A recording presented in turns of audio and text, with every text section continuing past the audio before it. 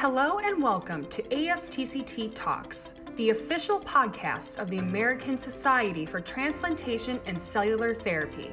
We chat with industry leaders from all areas of the blood and marrow transplantation and cellular therapy field, including doctors, physician assistants, pharmacists, nurses, administrators, social workers, and more.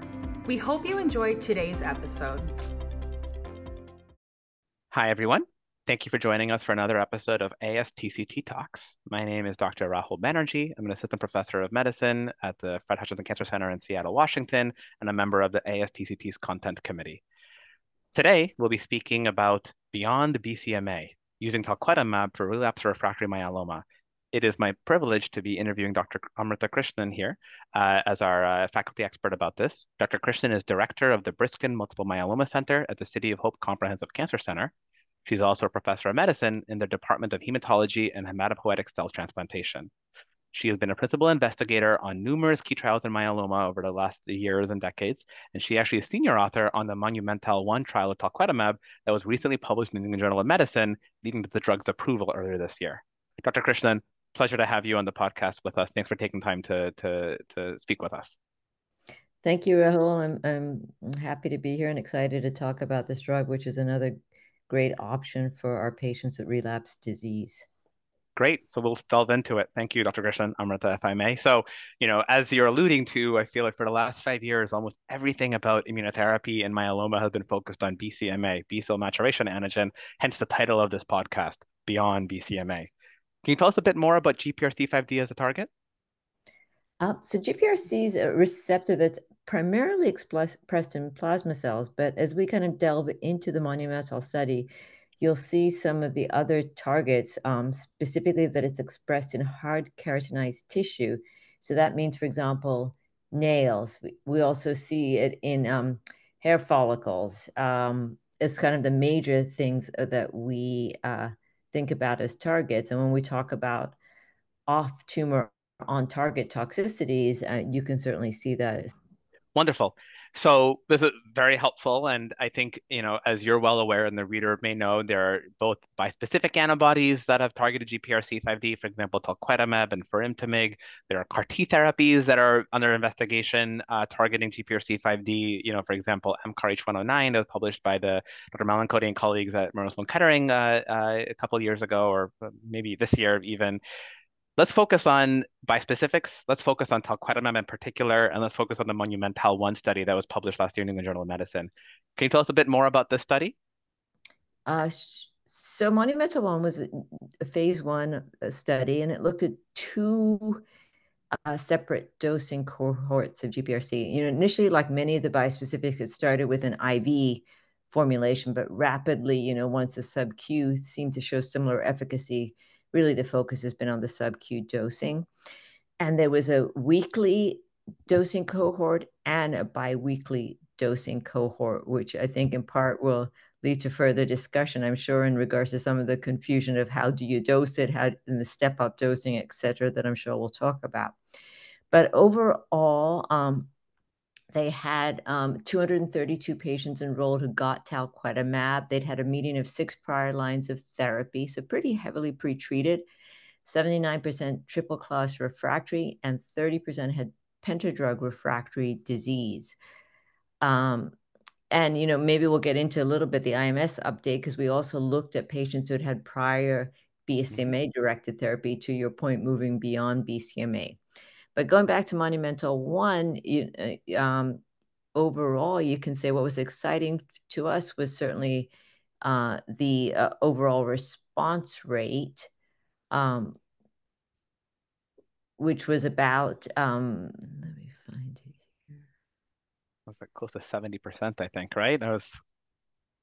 Yeah, I'm trying to, I guess, because they put the IV and the sub-Q together, so it's a little bit. So the overall response is between 68 to 72%, and really was the same between the weekly and biweekly dosing, which I think led to many of us using biweekly dosing, certainly in clinical practice.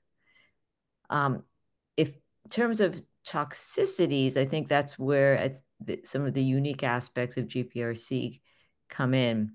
So not unique was cytokine release, right? Happened in about 77% of patients. Most of it was during the step-up dosing, about 81%, though about 30% of patients had recurrent CRS during cycle 1 mostly.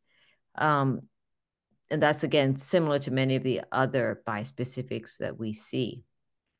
But I think the unique toxicities we saw were really the 67% of patients had skin-related toxicities and 63% had dysgeusia. So that's something I think fairly unique to this target. And when you talk about skin tox, it was really rash in most patients, grade 1, grade 2, though there were about 16% who had a grade 3 rash, and also nail toxicities. So that can be pitting of the nails, it can be breaking of the nails, it can be actually loss of the nails. Absolutely so. This is very, very helpful. And then in terms of moving, as you alluded to, we'll go right into that topic. So as you alluded to, Talquetamab, the monumental one, looked at a variety of dosing schedules, also looked at IV versus sub-Q. We assume sub-Q, as you have alluded to, the package insert allows for it to be dosed with, 2 step-up doses, a full treatment dose, and 0.4 or 400 mics per kg in this case per week, or 3 step-up doses, including 0.4 onto 0.8, and then 0.8 every 2 weeks thereafter. It's awesome that there are options for our patients. It's really confusing, not just for the doctors who are considering using this at their local practices, but even here at Fred Hutch, we already have it. How do we do it? So maybe I'll start by asking you, how are you implementing commercial Talquetamab for your patients logistically in terms of dosing and scheduling?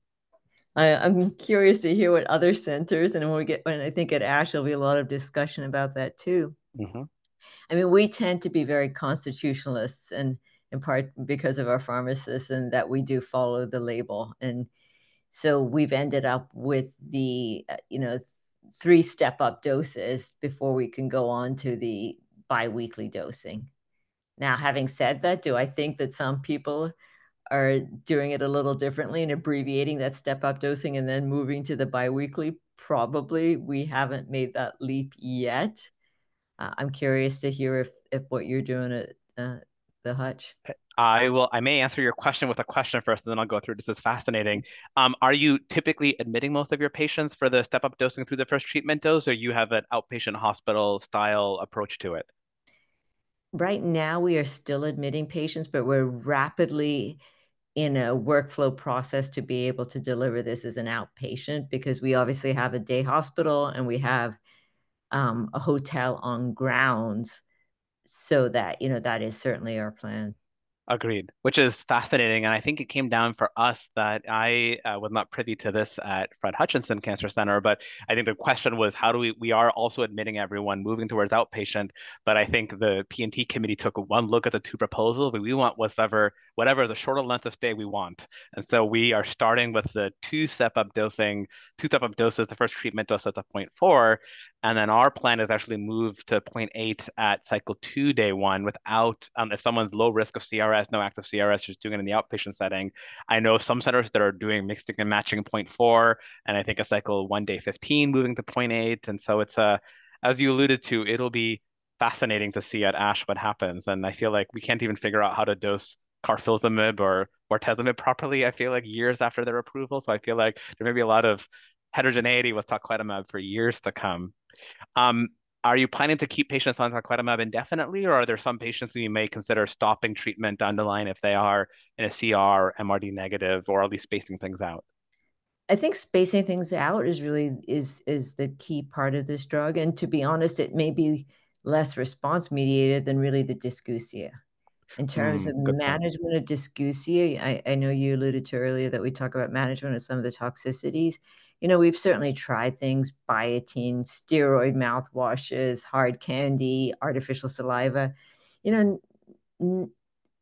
For patients who have dry mouth, perhaps it has a little bit of an effect, because obviously taste depends a lot on saliva as well. But for most patients, really, ultimately, you end up with either dose reduction or dose delay strategies. So I think that may be what first drives us in regards to dose modifications.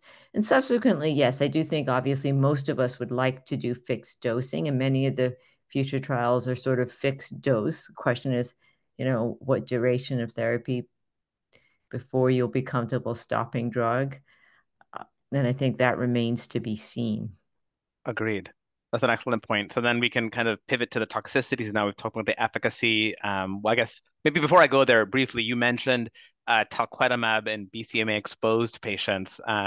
Any tips, red flags, yellow flags for the audience there? You think that's a pretty good strategy to pursue in someone for whom BCMA CAR T therapy or a BCMA bispecific has failed? So I think that not all prior BCMA therapies are created equal.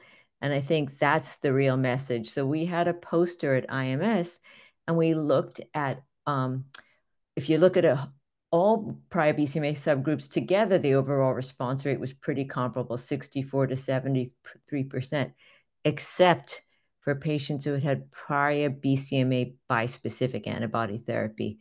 There, the overall response rate was only 47%, which is, less, I think, about the issue, therefore, about BCMA going to GPRC as a target and more about T cell health. And I think more and more as we talk about sequencing, many of us feel that going directly from one bispecific to another bispecific, you probably are going to compromise your efficacy. And certainly your duration of response is far less when you do that. That's a fascinating point. I actually had not seen that poster. Dr. Krishnan was referring to the IMS meeting, International Myeloma Society meeting last month in Athens in September. That's a really good point. You're right. I think we as myeloma physicians are so gravitating towards target and the CD38, BCMA, GPRC5D, FcRH5, but you're right. It's often not the target that matters as much as the T cells. So that's very helpful. And then pivoting to our final question here, you've already kind of spoken about this briefly with the dysgeusia and the derm toxicities. Interestingly, I think many myeloma physicians might not intrinsically have seen these types of toxicities recently, but for readers of this podcast or listeners of this podcast at ASTCT Talks, many of you are used to dealing with taste related or skin related toxicities in your patient with GVHD, whether it be acute or chronic. And so, we may pick all of your brains collectively on the myeloma side as our kind of cross-pollinate myeloma and transplant to figure out how best to manage these symptoms. You alluded briefly to the biotine, the steroid mouthwash, and so forth for taste. How about for skin toxicities, nail toxicities? Any tips that you would give to the reader who's planning to, I keep saying reader, to the listener who's planning to implement Talquetamab at their site? So the skin tox is actually much easier to manage because certainly first, usually what you see is desquamation on the palms and soles. You can use emollients, you can use steroid cream there, and that seems to work pretty successfully. People often get a rash that's very steroid responsive. In fact, they amended the study to allow even up to grade 3 steroid responsive rash to continue on therapy. So I think steroids work well for rash and that you can comfortably redose. Nail tox, certain things you can do at the beginning, clear nail polish, to help with brittle nails, prevent splitting and cracking of nails. We do tell people, down the road to avoid artificial nails, those kind of things, because the nail beds are going to lift off, and just to try and minimize other risks of infection, etc. This is very helpful. I've heard people talk about nail thickener or nail thickening. I guess it's a thing as well, which I didn't know that was a thing until today. So I've learned a lot about this as we go. I'm going back just to the steroid question. And to be clear, you're referring to topical steroids or you're saying oral prednisone for the grade 2 or grade 3 rashes, for example? So, fortunately, grade 3 rash is pretty less common, right? In the initial trial, it was about 16% of patients. There, you would definitely, I think, use systemic steroids. And patients respond pretty quickly and pretty well. The grade 1, grade 2 rash, I think it's treating physician discretion. I know we've tended to certainly with grade 1 get away with just topical steroids. Which makes sense and absolutely makes sense. And it's interesting to see I'm sure it'll be real world data, coming out. Does that make a difference? Theoretically, I feel like, as you remember well, there was a time where everyone was terrified about steroids with any of these immune targeting agents, CAR T or bispecifics, and clearly it's more complicated than that. Because we actually use dexamethasone as a pre-med with, the step-up dosing for these things. So steroids are not a binary yes or no. I think, as you're alluding to, it's what works best for your patient. And then the last point I did want to make, because I spent a lot of time harping on the side effects, but I think the positive thing is the infection profile with GPRC targeting seems to be much more favorable, right? So infection was seen about 47% of patients. We had no COVID-19 related deaths.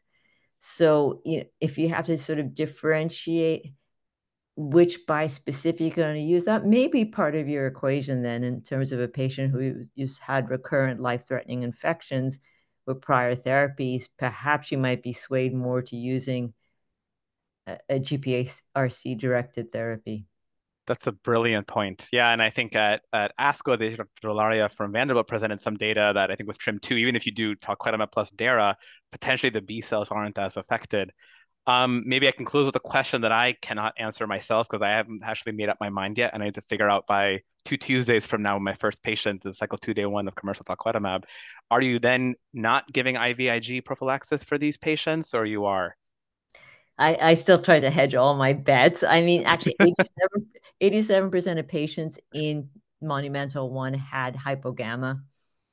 We obviously left it fairly broad if you were going to give IVIG or not. And, I think there still are some people out there who, again, are very purist constitutionalists, or who follow, well, they haven't had an infection, so I'm not going to give it.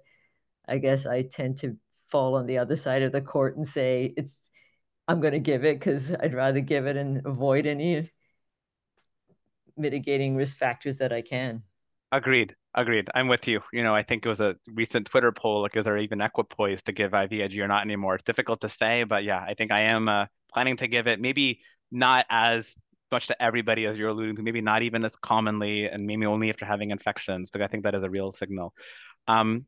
Well, wonderful, Dr. Krishnan. Thank you again for taking the time to do this. I think Talquetamab is an exciting new drug in myeloma, and I think, as she alluded to, we're going to have a ton of real-world evidence coming out. In addition to the clinical trials, I should add, there's the clinical trial, the Talisman study of supportive care for the toxicities we alluded to, but even just in terms of how are people using this drug in real time, how are they loading, inpatient, outpatient, for how long, the time, fixed duration therapy or not, that we'll definitely hear more about in coming months, coming years.